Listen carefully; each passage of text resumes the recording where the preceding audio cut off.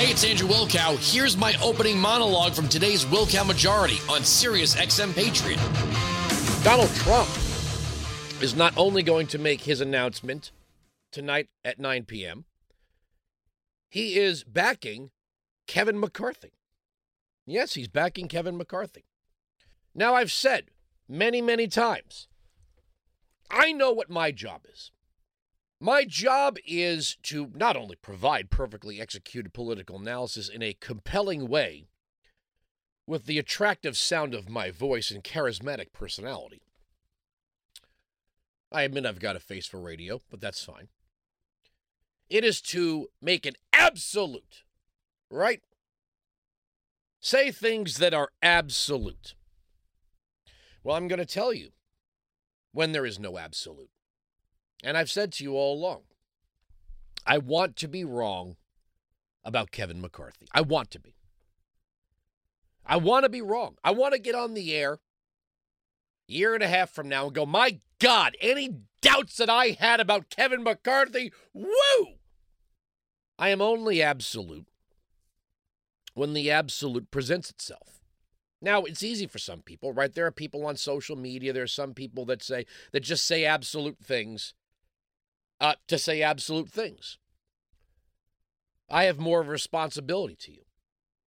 As I've said before, when there are going to be some Johnny-come-latelys that are going to not understand that when I say I'm going to endorse the same person in 2024 that I endorsed in 2016, 2012, and 2008, this program was not on the air here in 2004 or 2001. If you've been with me for any length of time, you know who I endorsed, and that is no one. So I'm openly saying it. I want to be wrong about Kevin McCarthy. The problem is the Republican Pez dispenser. Hastert's going to be a conservative. Oh, he's going to ram the agenda down. Oh, Boehner's going to be a conservative. Oh, Paul Ryan. They're going to do all sorts of conservative things. They're going to cut the budget. They're going to fight. They're going to repeal Obamacare. They're going to build a wall. And then they don't. And then they don't. And one of my favorite things, and this is the reason, let me just lay this out for anyone who's new to the program, why I don't endorse people. It's the same reason why I don't like early voting. I don't like early voting, at least not before. My God, I don't understand this. Early voting before the candidates debate. Before the candidates debate. Why would you vote for something that might... We saw this with Kathy Hochul. We saw it with Katie Hobbs. We saw it with Fetterman. There were people that voted for Fetterman before they ever saw him get up on a stage and discuss the issues with Dr. Oz. And if Fetterman's performance was like an OS moment for them, well, you put your ballot in the vault, pal. Nothing you can do about it now. There's no taking it back, right? You cast your ballot, that's it. If you endorse someone very early on and they do something crazy after the fact, you're held to account for that. Well, you endorsed this guy. Now, it's another thing if you endorse someone or you've defended someone. Look, there have been times where I've defended Mitch McConnell. I'm not going to lie that I've defended Mitch McConnell. I defended Mitch McConnell many times. Up and down. Towards the end of the Obama years. I defended George Bush. I defended Dick Cheney. Hell, I defended Liz Cheney at points. But if they evolve in a way or make a move that is no longer consistent with the reason why I defended them, or is separate from the reason why I defended them, I'm not going to go, oh my God, I once defended Liz Cheney, now I am married to her. I'm not married to Liz Cheney. I'm not married to any candidate. Not even Donald Trump. Not even Donald Trump. I wholeheartedly supported him. I don't regret voting for him. If he's the Republican nominee, I'm going to vote for him again. This is just that simple. But I will say this. Two things. If any portion of tonight's announcement is used to attack Ron DeSantis, the only people that benefit from that are the Democrats. And millions of people who are not anti-Trump will become. I have learned that no piece of advice that anybody can give Donald Trump is going to affect how Donald Trump moves forward. But I would say, if I were sitting in the room with President Trump, this is what I would say. President Trump, Ron DeSantis is not Rand Paul or Carly Fiorina or Jeb Bush. He is going to have a well-rehearsed, well-thought-out, well-scripted out, well-gamed out response to anything you say. As a matter of fact, sir, I think he's doing that right now. He's probably thinking of all the things that you could possibly say, and he is crafting what will be a super creative response to it. That's it. That's what I would say. That's what I would say. There should be a primary. We don't believe in coronations. We don't believe in kings. One of the things that attracted people to Donald Trump early on was the dynasties. There were already 2 Bush presidencies. The assumption that the establishment was just going to give us the third, and we weren't going to ask any questions. It was just going to be Bush versus Clinton, the 2 big brand names. A lot of people were like, all right, hell no with that. Hell no with that. And Donald Trump stepped into a space that was almost made for him in the sense that you'd think other Republicans would have saw that coming. And this is what I would say to the establishment. If you don't like candidates like Trump, then do the stuff you say you're going to do when you're campaigning. If you tell us you're going to cut the budget, if you tell us you're going to secure the border, if you tell us you're going to repeal Obamacare and you don't, then we're going to look to a guy like Trump because Trump hasn't spent his entire life making allies in Washington and climbing ladders and owing favors. You keep doing this, we're going to keep looking to the outside. It's just that simple. It's just that simple. And I've wrestled over and over with this. I don't say I a lot. If you listen to this program, I don't say I. There are some things, like we're going to get into this a clip of Senator Sheldon Whitehouse saying originalism is inappropriate. That's an absolute that presents itself to me. That's easy. The media's reaction to Kari Lake is easy. Kari Lake should spend the next 4 years acting like Stacey Abrams. As a matter of fact, Kari Lake should simply recite quotes from Stacey Abrams without crediting her when the media speaks to her and see if they pick up on it. Kari Lake should get out there right now and say the exact things, the exact same things that Stacey Abrams said. Pretty basic. That's an absolute. Presents itself. There's no gray area. I need not discuss it. I need not wrestle with it.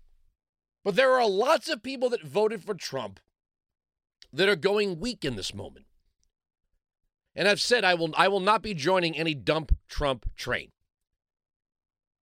MAGA started with Trump. America First started with Trump. And it was born out of the failure of the Tea Party. How many Republicans were Tea Party? Tea Party this, Tea Party that. And then as soon as they got to Washington, they became the swamp. Not all, but some. And then there were some that were as rhino can get, establishment as establishment can get. They're like, yes, I'm with the Tea Party. And then they forgot all about it. That's what gave us Trump, and that's what gave us MAGA. And there's more nuance to the failure of the so-called red wave. And it comes from within the Republican Party. It comes from within. Whether it's the Lincoln Project, former Republicans on MSNBC, the Senate Leadership Fund, Mitt Romney refusing to endorse Mike Lee. When did Mike Lee become part of the problem? When did Mike Lee become part of the problem? Mike Lee's not part of the problem. Mike Lee's part of the solution. It came from within. You had Republicans who said, okay, we'd rather lose and keep our power within than win should we not be running the party anymore. As a matter of fact, I've got some audio of one of these Lincoln Project a-holes saying we have to blow up the Republican Party altogether. Blow it up. And you know what they actually think? They actually think that this intersection between the MSNBC crowd and the establishment of the Democrat Party is going to create a space for them to be some kind of new Republican Party. I'll make this easy on you. You name me the Republican candidate for president, the Republican nominee and Republican president that these people ever liked while they were in office. They hated Reagan, they hated Bush, they hated McCain, they hated Romney. All of a sudden, well, Kari Lake pissed off the McCain faction. These are the people that were calling John McCain a racist. These are the people that were calling Mitt Romney a racist. As a matter of fact, they call every Republican a racist. I saw a piece. Does anyone know who Amanda Marcotte is? Amanda Marcotte is a anti-Catholic bigot, portraying herself as a progressive columnist over at Salon. She actually ran the blog site for Kerry and Edwards when some of the most controversial crap came out about the two of them. And she's out there saying, oh, the Republican Party is continuing its descent into sexism, racism, and homophobia. The media is creating the toxicity around Trump. Now, granted, there have been times, and most recently, he has not done himself any favors. Going to be honest with you on that one. But the media is no longer practicing journalism. The media is a narrative operation. When the media talks about lack of diversity in the Republican Party, a Republican Party that doesn't understand women's issues, did they cover the count them 28 black candidates running for the House of Representatives as conservatives? No, they didn't. They went out of their way to ignore the 6 young Hispanic women if they weren't busy insulting them. Did anyone hear about George Santos at all? You're now first hearing about George Santos, the first openly gay Republican, who's Brazilian, by the way. What does that make him?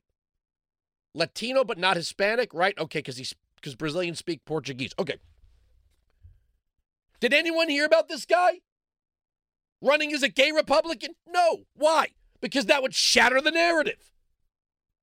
If they appropriately and accurately covered the people running for Congress as Republicans, their entire narrative of lacking diversity or hostility towards minorities or whatever it is would have to go out the window. How do you say, well, there's a political party out there that hates black people? Yeah, then why are 28 of the candidates black? Can't play the game of tokenism anymore or institutional racism. 28's a big number. 28 is a caucus if it wanted to be. But there are people that are buying into this. They're buying into this toxicity of Donald Trump. The idea that, well, Donald Trump shouldn't run. I mean, it's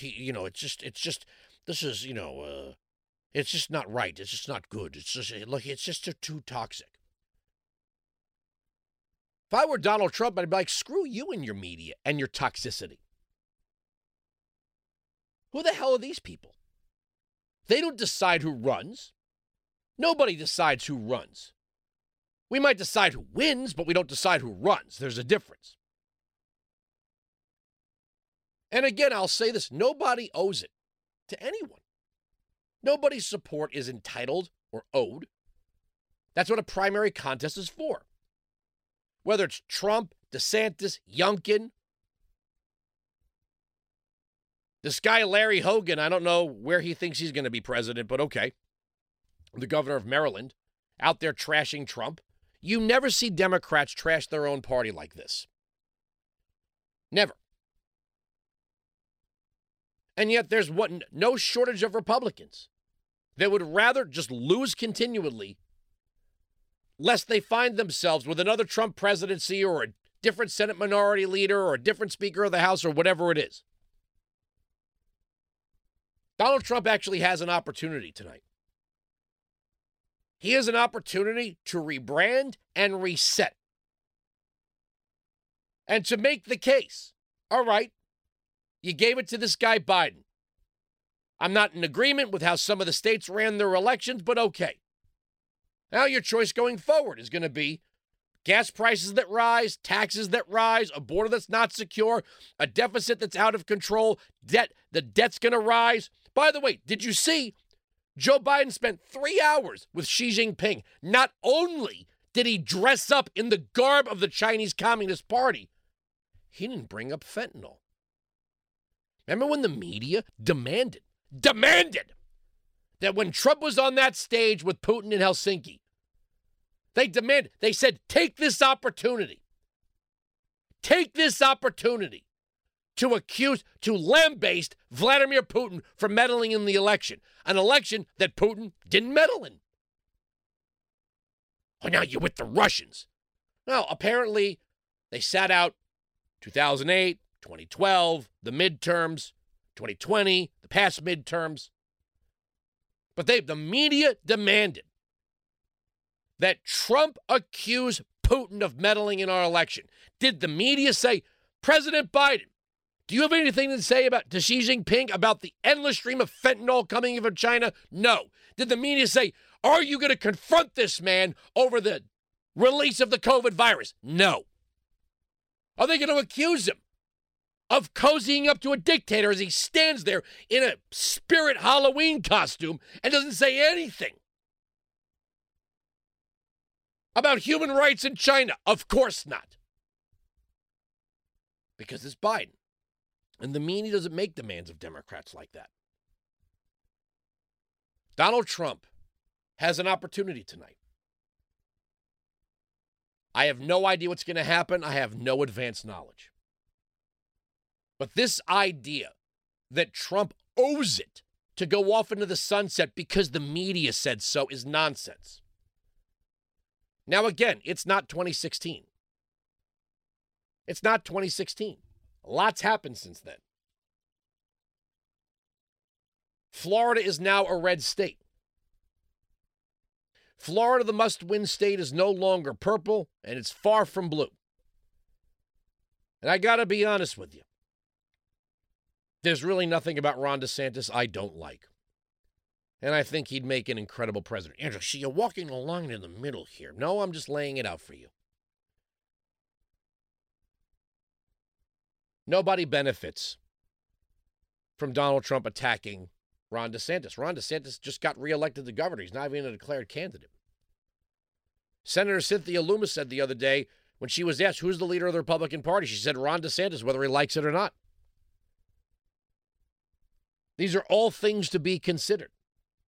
I'll be watching at 9 o'clock just like you. Weinzig 695, Patriot 957-2874. So much to get to. So much to get to. The media has declared Katie Hobbs the winner. Doesn't want to hear any questions about it. Liz Cheney's out there trolling Katie Hobbs. Liz, you lost too, by the way, just so you know. Their narratives are perfectly scripted, one for Democrats, one for Republicans. And oh, by the way, I don't know if you saw this, the NBC reporter who reported details of the assault on Paul Pelosi that ran contradictory to the national media narrative has been suspended by NBC. You want to know how dark web conspiracy theories get started? Baby, that's it. We're right. They're wrong. That's the end of the story. The arguments on this radio program cannot be broken. Sirius XM Patriot. You can join me live on the Will Count Majority, Monday to Friday, noon to 3 East, 9 to noon West, on Sirius XM Patriot, channel 125.